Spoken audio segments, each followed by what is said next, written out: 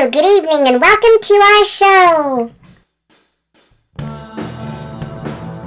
Thanks for joining the Cherry Ice Cream Smile podcast, a place where friends who just happen to be Durannies get together to talk about our love of music, pop culture, concerts, and of course, our favorite boys, past, present, and future. Hi, this is Suzanne.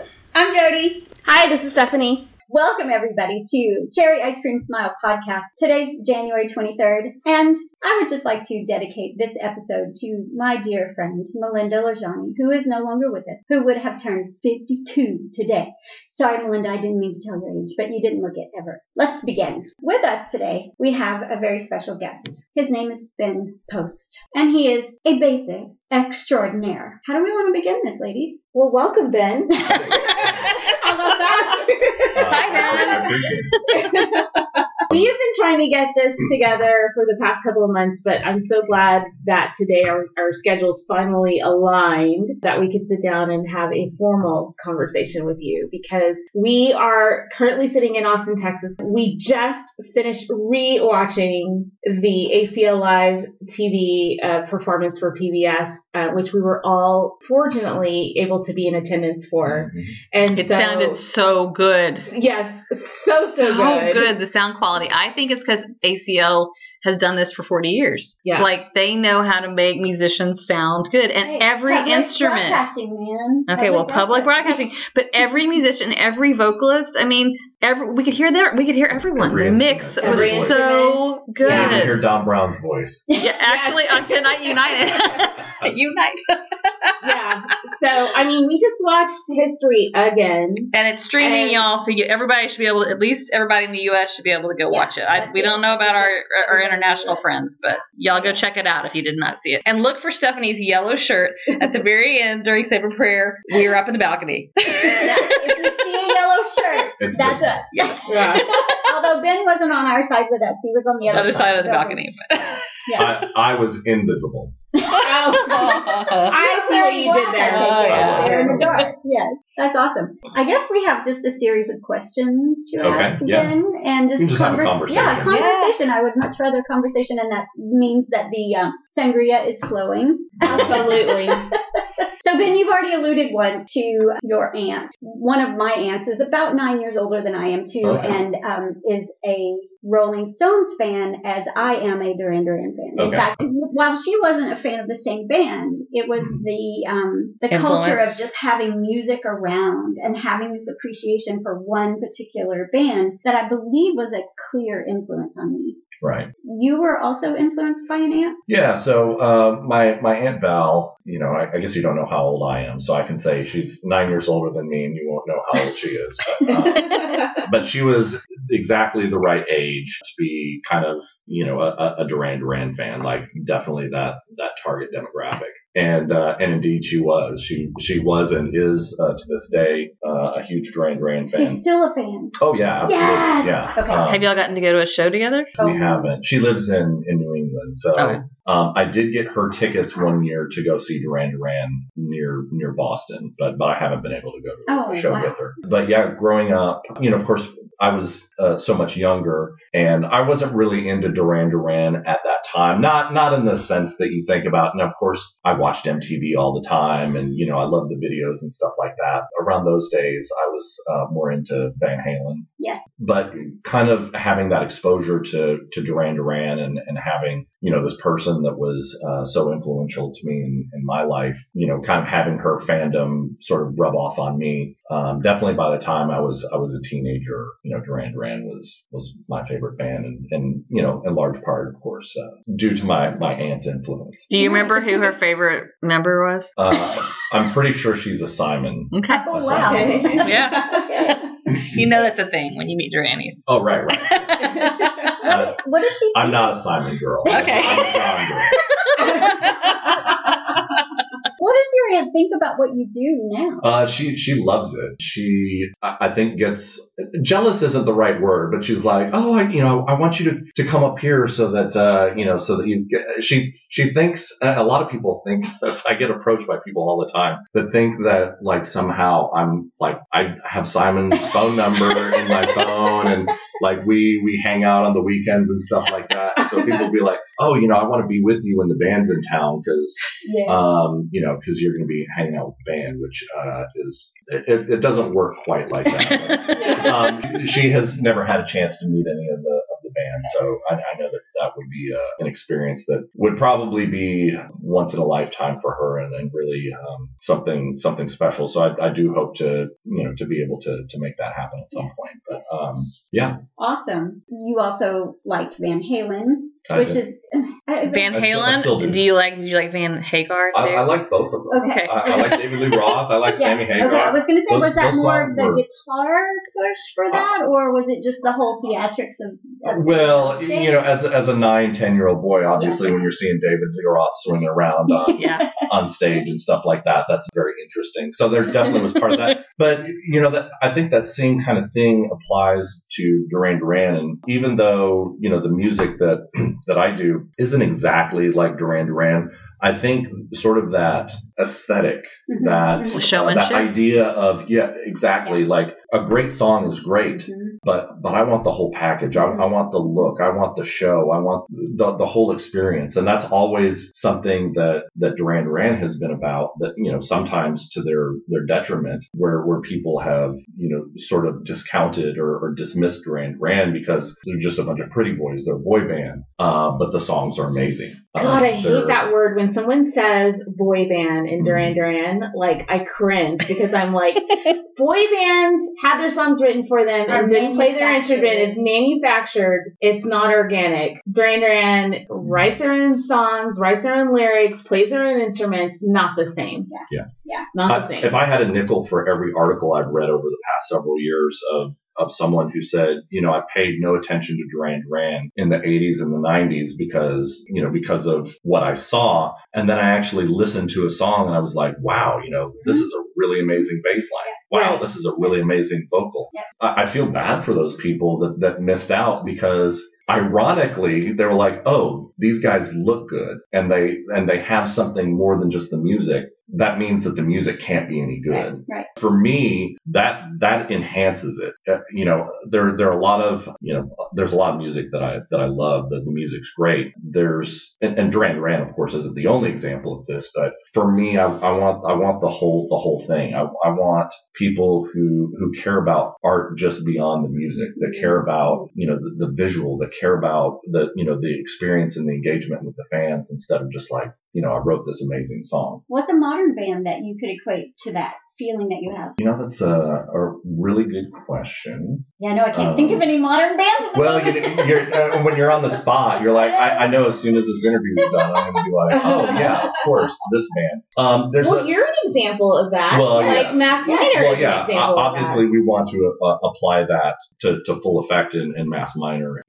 Obviously, the music is something that is at the core of what we're doing, and it's the same thing with Duran Duran, of course. That's always going to be number one, is making sure that the music, from the songwriting to the production, to the performance, all of it is at the center of what we're doing. But beyond that, we want to deliver a show. We want to have people, just having their to the extent that we can, having their minds blown about being able to see and hear what we're doing. So that's definitely what we're going for. But as far as a recent band, there's a band from Italy called Måneskin, which they were on Saturday Night Live last night. Oh, were they? Okay. Yeah. So they're super cool band that definitely is about definitely an edgier image. Certainly not as polished as Duran Duran or Mass Minor, but still, I really get behind that idea of like, we're a rock band. Let's look and perform like we're a rock band instead of just our songs are so awesome. We're just going to get on stage and play them and their front man is like a Freddie. Well, that's what I was thinking. David Bowie and Freddie Mercury. Like, he's clearly influenced by the both of them. And then in my brain, I'm thinking the Struts are like. Well, no. So he's kind of like, they're kind of like the Struts a little bit, but I feel like I kind of like them a little better than the Struts. Oh my God! No, they're European. Yeah, I don't know about that. From England. Yeah, I don't know about that either. I'm just saying. Anyways. I don't know if it's been yet. Well, let's get back to Mass Minor because Sure. we are in Austin, Texas. We are in the music capital of the world, and there are a lot of great bands coming out of Austin these days. And your band is one of them, and I'm so excited for you guys. I sure hope so. Yes, talk about it. And you're the bass player. Yeah, well, so bass and synth. And synth. So Okay. There's some songs where I play both. There's some songs I just play bass, and some songs I play synth on, and then backing vocals. So yeah, Mass Minor came out of I was in another band, 5-piece, which was like a heavy electronic rock band that we never really got off the ground. But I met my bandmate Andrew, who was in that band Tallest Towers. Kind of hit it off, and I remember, after Tallest Towers, was done, I called up Andrew and was like, we should hang out and, maybe just kind of explore some music. And he was like, well, dude, I've got a computer full of demos. Wow. I was like, well, I'm going to come over and listen. From the moment he started playing stuff, I was like, this is amazing. This is amazing. He would just play song after song and just be like, this is amazing. This is amazing. We should record this. We should record this. And so that kind of was the start of it. He had been releasing stuff himself under that moniker, Mass Minor. And we ultimately decided to use that for the band name. I initially was not in support of it just because it had this association with the work that he had done before. But the tribulations that we went through trying to find a name, find a band name. Yeah. I mean, we probably spent as much time trying to get a name for the band as we did writing a song or recording a song. It was just, it took us weeks and weeks, and ultimately we couldn't agree on anything. So, is there a meaning behind the name of the band? Yeah, so Mass Minor, is kind of a representation of the, it comes from the word minor, the minority, the minority of society being put down and pushed down, but coming together and recognizing the strength, as one large mass and sort of overcoming in that regard. So that's sort of the reasoning behind it. There's a lot of that in the music as well, in the lyrical content. Our song Baths was inspired by a number of things, but one of the elements of that song, Andrew had written that during the time where there was it was very much in the news, the refugee crises happening in the Middle East. Yeah. People trying to flee all of the Yemeni refugees? Mostly Syria. Okay. Yeah, the Syrian refugee crisis. Yeah. And I know that one story in particular kind of stands out with that, where, there were a number of refugees that had fled via the sea, and a number of them had drowned. And that was a big story at the time. So a lot of the lyrical content from the song Baths kind of comes from that. And that certainly has affected, sort of the mentality. There are a number of themes in the songs, of course, but we certainly pay attention to what's going on in the world and certainly write about that as well. That dichotomy seems we also want to dance pervasive. Too. Yeah. Yes, it's pervasive throughout the whole thing. It's almost like, I don't know if you really recognize or like maybe you purposefully made it this way, but we were talking earlier about an interview you did with Bernie Guerra. Mm-hmm. And in that interview, you mentioned that you've got a foot in the past with that new wave sound. And then you've got these very serious topics, but in a very dancey format. And the whole name of the band itself is dichotomous. So in my current feeling about everything that's going on in the world, that's how I feel my body is now. I feel two different ways all the time. Is that conscious?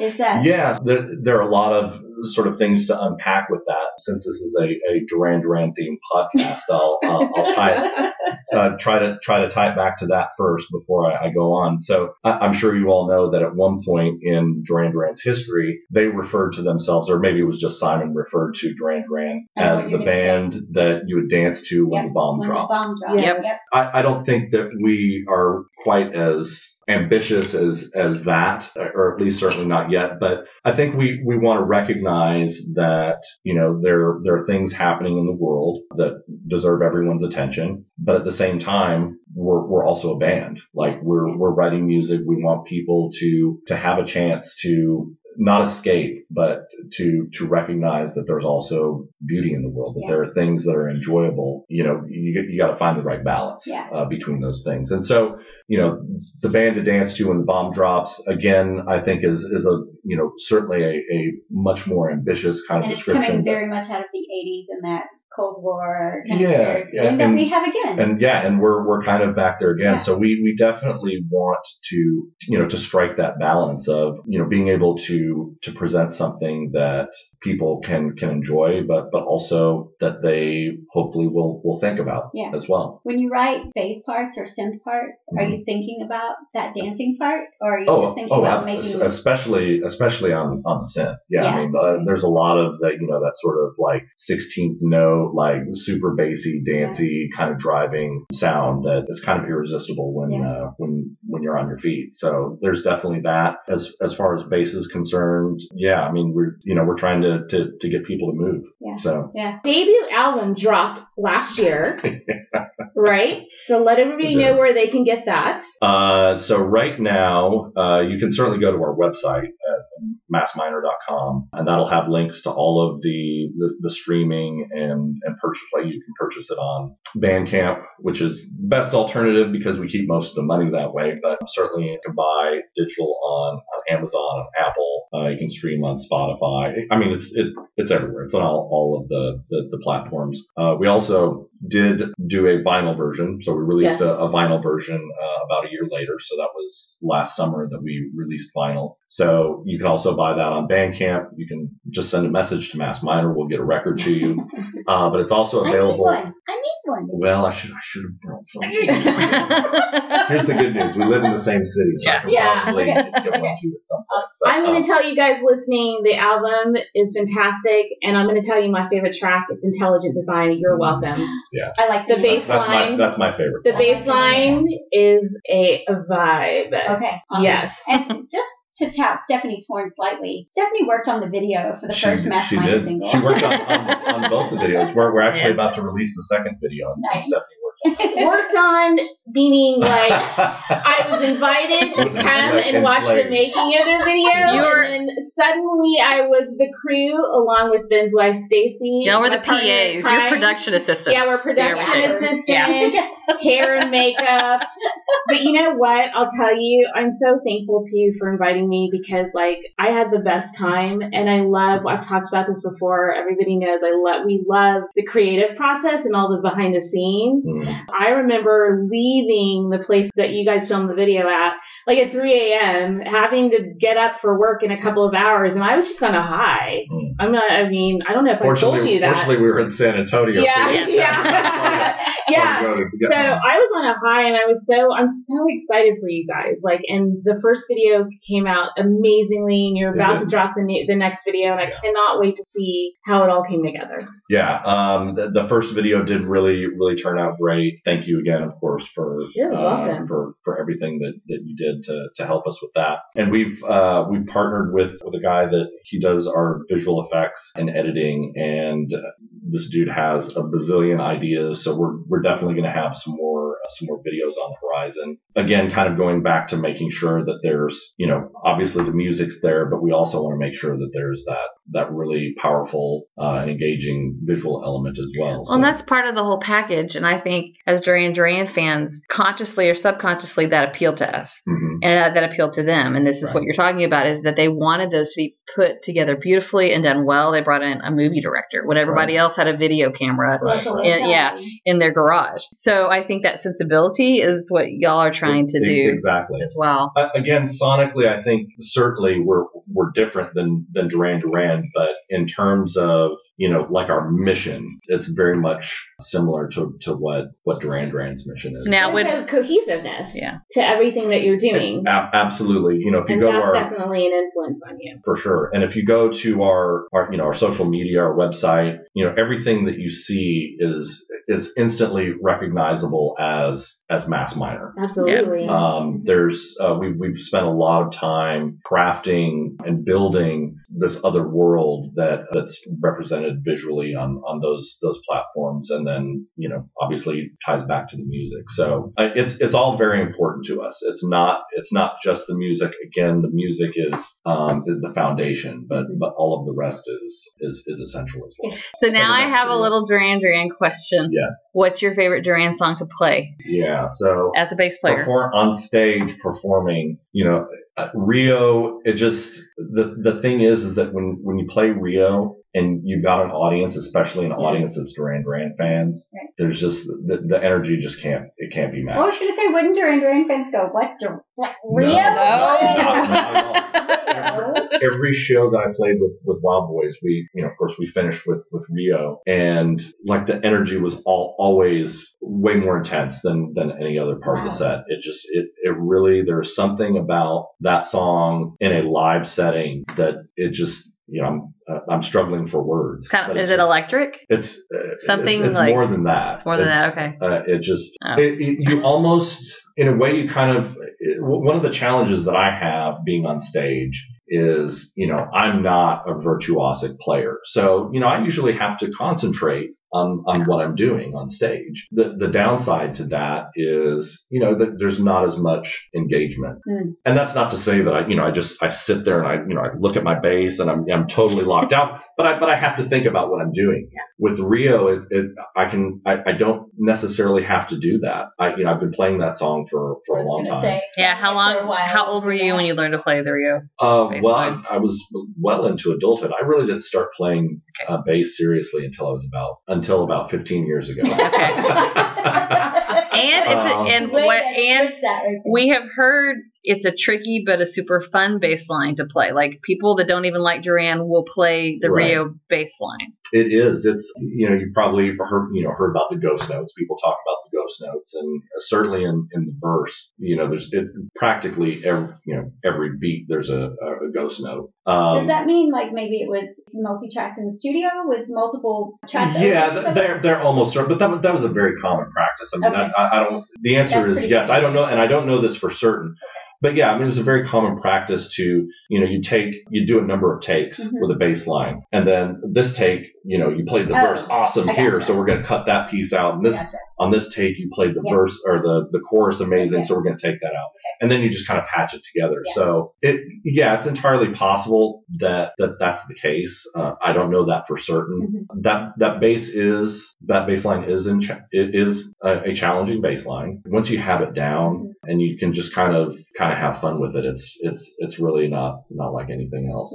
It's incredible. So to answer your question, it's Rio. I know that sounds like, and Rio isn't my favorite Duran Duran song, but if you're asking what's my favorite to play on stage, it's definitely that. You can isolate a favorite Duran Duran song?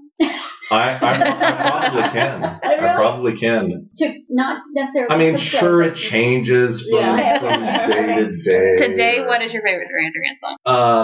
Well, in support of Future Duran Past. Duran's most recent release, Future Past, my favorite song on that record is Anniversary. So we'll say right now my favorite Duran Duran song is Anniversary. I actually have a YouTube video up of a playthrough for Anniversary. I recorded a playthrough, and it's not 100%. Didn't you do that even before the record was No, I did that. So they released Anniversary, I think, in August last year. Because it was a little early. It was one of the early ones. Yeah. And I had it up within 18 hours of it. Yeah. So I remember seeing that. But before you get too impressed, I easily shot over 100 takes of that. 100 easily over 100. Because you had to start over. Yeah. I mean, the problem with a bass line like that is you make a mistake and you kind of derailed it. Yes. You hear that bass like doom doom doom doom doom. There are some parts that like once you get the pattern down, it's easy, but it's just because it just keeps going. It's just going the whole time. There's not really a spot where you stop. Yeah. Just again, you make a mistake and you're just like it melts down. So John needs to teach that in his Bass Odyssey tutorials. Yes, those can kick back up at any point now, JP. Those can kick right back on up. Right. Yeah. Oh, that's true. Yeah. It's time to tour. Yeah. Time to rehearse for a tour. Okay, I take that back. But I can go on pause pause if it means that we're going to get some new U.S. dates as well. But if he's teaching us Anniversary, it's going to be on the next tour. So that's like rehearsing and making a Anniversary video. will be on the next tour. Yeah. Oh, for sure. Speaking of Future Past. Yes, let's talk about Future Past. We purposely saved our conversation about Future Past for this podcast. And I like that tie-in with how we talked about Mass Minor, one foot in the past and current. Absolutely, music as well. absolutely. So the album dropped October 22nd. Obviously, we'd heard a few cuts before that. 4 to be. Yeah, 5. Actually 5 tracks. I think Give It All Up. Give It All Up dropped like the night before. No, but they had played it on the TV show. Oh yeah. Once, and then we got the Newton thing at ACL. Right. The secret. Right. Song. Velvet Newton. The Velvet Newton is the Newton thing. Before they came on stage at ACL Fest, they played that as like song. Yeah, their walk-on music. Their walk-on music. And is that JT at the first? I think it is. It's time to... This is how it starts. Yeah, that thing. Yeah. Was also introduced to us by JT. He was like, you're going to love what you hear at the beginning of the show, right? Like, yes. So we knew. We did. Yeah, we did. It was fantastic. So, favorite track? If there's such a thing. He just said Anniversary. Oh, Anniversary. Okay. Oh, favorite song and favorite song. Okay. Well, no, because you were talking about the bass line. I was, yes. So then, okay. All right. Anniversary, like all time, Girls on Film is. Wow. Is your all-time favorite Duran song? Wait, for bass lines, though, don't you go a little bit more like Sound of Thunder? But I love Sound of Thunder. But he can like a song that maybe isn't like the biggest bass song. And again, we do have to distinguish between what's your favorite to play, and what's your favorite to listen to. The Girls on Film to listen to, Wow. Does the video play that? 13-year-old me. It plays. That's why I asked. And you said like the night version of Girls on Film. Oh yeah, the night version. Yes. Do you like the Acceptable in the 80s? I do like that song. I like that song when Calvin Harris released it. Yeah. I did think it was kind of strange, Duran putting it in there. It was weird. Yes. But I do like that song. So for me, I wasn't like, what's this? Because I already knew the song and liked it. But yeah, it was. Didn't they put Psycho Killer in there too? Yeah, Psycho Killer's been they put random things in the middle of Girls on Film. I guess because it's also the intro, and so they go. They did that with a number of songs. Like Wild Boys, they throw Relax in there. Yeah. Oh yeah. So they like to change it up, and I think that's great that they do that. You don't want to have the same show over and over. Paper Gods. We've had many separate discussions around this too. Yes, and it was probably prompted from Paper Gods. But you know what? What I'm going to say is we were extremely fortunate that whole Paper Gods era. Like, how much Duran Duran did we get to see? Oh yeah, any tour I had the most shows during that time and met so many incredible people, including yourself. Another golden era for Duran Duran. And we got to go to Red Rocks. Did you get to go to Red Rocks? No, I didn't go to Red Rocks, but I did go to the Hollywood Bowl show. Okay. That was right after Red Rocks, I think. Yeah. Oh my God. Of course, it was amazing. Obviously, that part of the tour where they had Chic with them. Yeah. Oh my goodness. Yeah. Yes. Peanut butter and jelly, man. Pretty much. I mean, I guess I could imagine this would have been the future, but in 1980, whatever. Mm-hmm. To know Chic would be with We've Duran. been inspired by Chic and the Sex Pistols, and then all of a sudden, holy crap, they're together. Chic on stage before them. It's just they just need a tour from eternity. They always together. need to be like that's just like I'm just saying right now. Like I imagine Niall might be up. Yeah. So I think so. Ben doesn't know this little tidbit. When we were at Red Rocks, we were right in front of the sound booth area. Okay.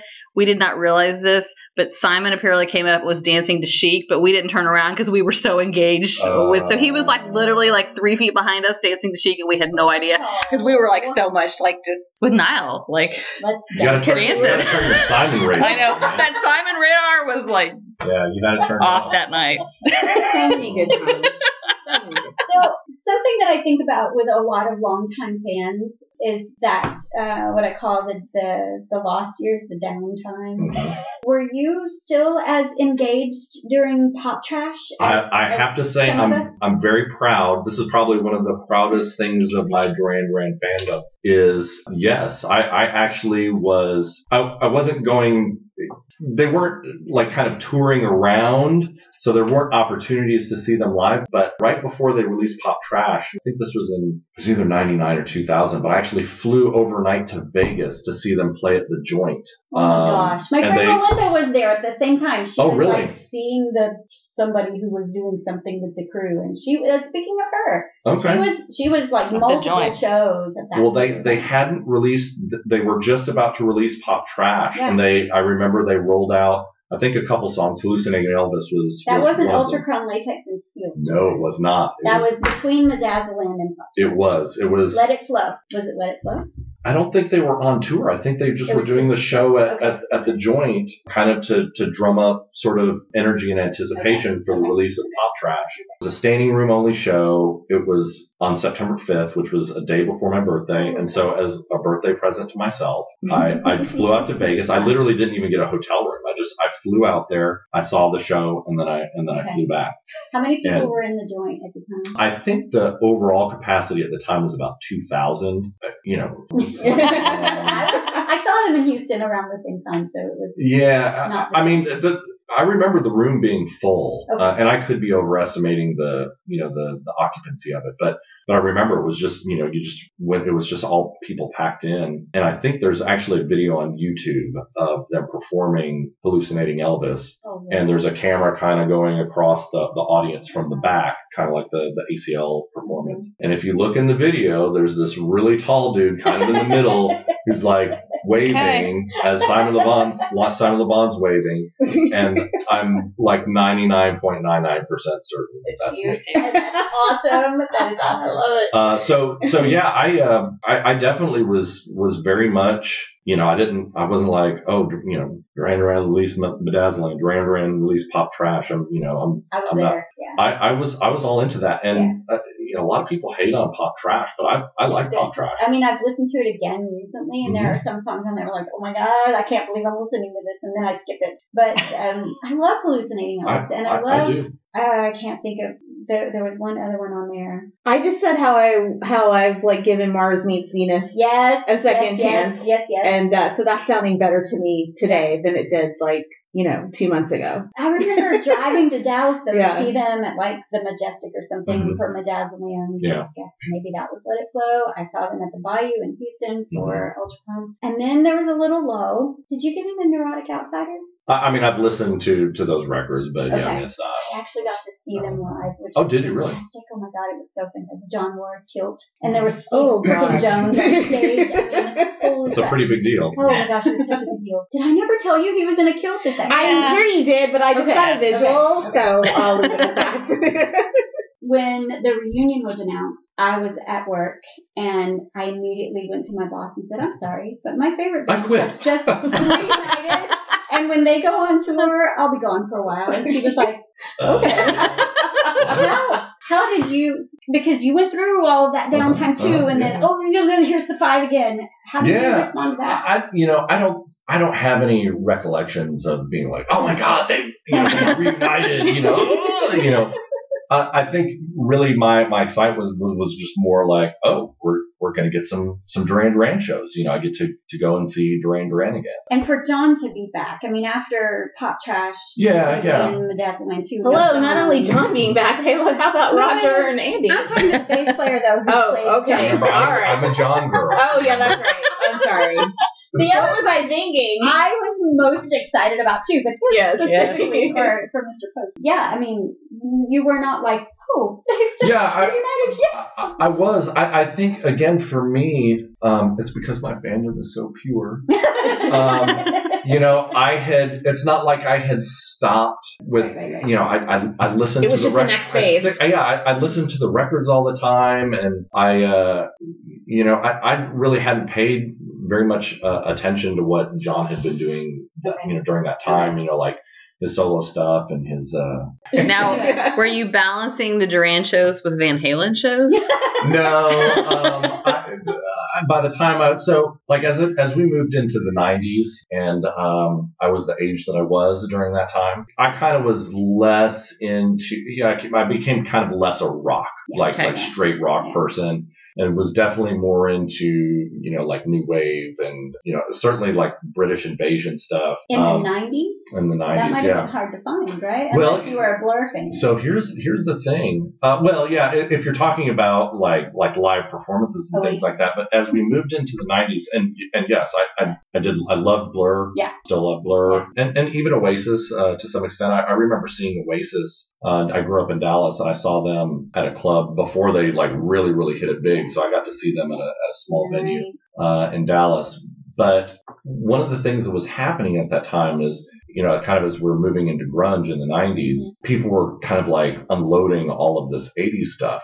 I remember I used to be able to go to Half Price Books in Richardson and take like $100 in and come out with almost 100 records. Wow. And so I would buy all of this new wave stuff from the 80s. And so, you know, I was able to listen to all that. There was this great show on 94.5 in Dallas. 4.5 was The Edge. Oh my God. I listened to that when I was there. And it was like the new wave and alternative station. And there was this guy every weekend, kind of like how Casey Kasem and Shadow Stevens did the top 40. Well, he did this flashback show. It was 4 hours of just like all new wave and stuff from the 80s. And it was, I would wake up it was like every Sunday, I guess, at 8 o'clock. It was from 8 to noon. I would listen the whole time. It was fantastic. So I kind of, missed the boat as far as like all of the, you know, the live stuff. You know, I didn't see Duran Duran in the 80s, but, you know, Cure was still doing stuff. New Order was still doing stuff. So I definitely got to do that. Depeche Mode, of course, you know, their heyday was, you know, the Violator was in 89, 90, and then they were huge in the 90s. New Order in 89. Yeah. So there definitely were some things that I got to participate in and be a part of. So that was a great time for music. And that was kind of my thing. I was, like I said, less doing rock, but over time, you know, obviously I've always loved Van Halen. I love Def Leppard, Whitesnake. I guess I've got a thing for like British, you know, whether it's same, new wave or like British. Oh yeah. David Coverdale is British. Yeah, absolutely. All those guys are. Rock of Ages is one of my all-time favorite live songs. Yeah. Like just Rise Up, it's so good. Just to see Def Leppard live when they sing Rock of Ages, it's one of my top 5. I went straight to the musical because I know. I like the musical That's what I was thinking too. But I mean, I've seen Def Leppard the Def Leppard song Rock of Ages is one of my all-time favorites. You mentioned Poison. Poison. If you want to hear a funny Duran Duran story related to Poison. Oh my gosh. So in 2014, I'm sure I think you and I have talked about this show, the show that they did at ACL Movie. Duran Duran. 14. 2014. November 2014. We were there. I was there as well. I won't tell you how much I paid for my ticket, but I was front row on the mezzanine. And we Stacy, were higher up, and we probably paid pretty much close. I wouldn't be surprised. Stacy, because of her relationships, was able to get on the floor for free. Oh, so there I am, so there I am on the front row of the mezzanine, waving down at my girlfriend on the floor, and she was just like, oh, that was her first Duran Duran show. She'd never been to a Duran Duran and the show. people on the floor were making me so angry. They were Holy moly! So not Stacy, so after the show, we're hanging out in front of the W. We had bumped into Nick and Simon in the bar, and so we visit. There's kind of a whole story behind that too, but maybe not appropriate for the podcast. So we'll talk about that another time. But anyway. Long story short, we were outside the W. We were continuing our conversation with Simon and Nick. They were getting ready to go on to whatever they were doing, and I was talking with a couple of my friends and Simon. We were talking about whatever, and Stacy was talking with Nick, and Stacy was like telling Nick it was her first Duran Duran show, and Nick, of course, wasn't like, "Oh, that's great! So glad that you could finally see Duran Duran." He was like, "So why have you not been to a Duran Duran show?" Because you've been at Poison? Yeah. So she said, well, I'm more of like a rock, like I go to rock shows. And he's like, oh, like Poison? You can just hear that. I can just hear him saying that. Yeah, so you said poison, that reminded me. I can only imagine he doesn't even know who Poison is. He just knows the hair. Right. Like, knows. no, he does not. He would not. Nick Rose does not know a Poison song per se. No, I can imagine the hair though. Yes. He could just see the hair. That He is could relate. Brett Michaels and Nick Rose are probably big buds for all. I think he may have liked CeCe DeVille's hair Yes. color blonde. That's I was trying to remember Yeah. his name. That's about as close as that's going to happen. That's it. Okay, so we need to kind of wrap things up. Is there anything that we haven't touched on, Ben, that you'd like to share? Well, I've already told the Nick Rhodes Stacey Poison story. So once you've covered that, you've kind of covered all the This is so fantastic. important stuff. I'm going to plug for you then. You guys are doing a showcase at South by Southwest or playing a show Yes, in South by we Southwest? are, and since this is going to be released after the announcement, we can go ahead and talk about it here. We don't have our date or venue yet, but we did get selected for South by Southwest this year for Mass Minor will be performing. Congratulations. So thank you. It's very Yes. exciting. We're so excited. Yes, I mean, I've never performed at South by Southwest before, so it's a first for me as well. Okay. So I'm very excited about that. Hopefully, we get on a good showcase somewhere with some other bands that are in the same space that we are. But And can do a day show. we may do some day shows. This will almost certainly be an evening show. Yeah. The showcase ones are in the evening. So of course I'll share all that information as soon as that happens. And the official announcement of our participation will be on Wednesday the 26th. So Of January. January. So you'll be able to see Mass Minor listed in there. So when you play a live show, do y'all play all originals? Do you throw any covers in? We've talked about doing a cover, and we have a handful that we may do, but we haven't rehearsed any or arranged any to do right now. It's all just originals. I think when we get to the point maybe where we need to kind of bulk up the set a bit, then we may look at doing that. But we actually have a number of songs that don't appear on the album that we're playing that are original songs. So they'll be on the next record. So you'll get a chance to hear some stuff that no one's heard before outside of the rehearsal room. So we're pretty excited about that. And then hopefully we can get some couple warm up shows booked here locally before South by Southwest. That was going to be my next question. Just so everybody knows, South by Southwest is a music conference. It's called South by Southwest, but it's sxsw.com, right? .com. It's now more than a week-long music, interactive movie conference that takes place in Austin, Texas. I don't know if they're doing virtual stuff this year. The last 2 years has been in addition virtual. to the in-person. In additional to I think they will have some virtual things. Don't quote me on that because I don't know for certain. But I think just because I know there are people that still want to participate, and by the time March rolls around, we may still have kind of some pandemic related safety concerns. And it was like the first really big thing that was canceled by the pandemic back in 2020. Yes, it was. So it started the downfall of all the stuff. It was a big deal when it was a very big. Mm-hmm. And then what year was Duran at South by? 2010, 2011. That was good times too. But we'll talk about that. We got to get them back here. I mean, it's time. It's been a decade. Some future past at South by, but if they just did ACL, then we may have to. Yeah, wait. but they're honorary Austinites. I know they do. They love them some Austin. And we know for sure that Mr. Sir Nyla Rogers and Merck Mercadiadis will be guest speakers on Niall loves South So by. Ben will be hanging out with Niall. Yeah. We'll just try to coattail some of that. No, we're the chicettes. So Niall knows to look for us. Right. Yeah. So thank you, Ben, so much for coming and catching up with us. Of being a Duranie. That is also. I don't know. Yes. Thank you for tuning in to the Cherry Ice Cream Smile podcast. We are so glad you could hang out with us for a while. Please subscribe to this podcast on your favorite podcast player, including Spotify, Apple Podcasts, iHeartRadio, and you can even find us if you ask Alexa. Make sure to also follow our Instagram page too. See you again real soon.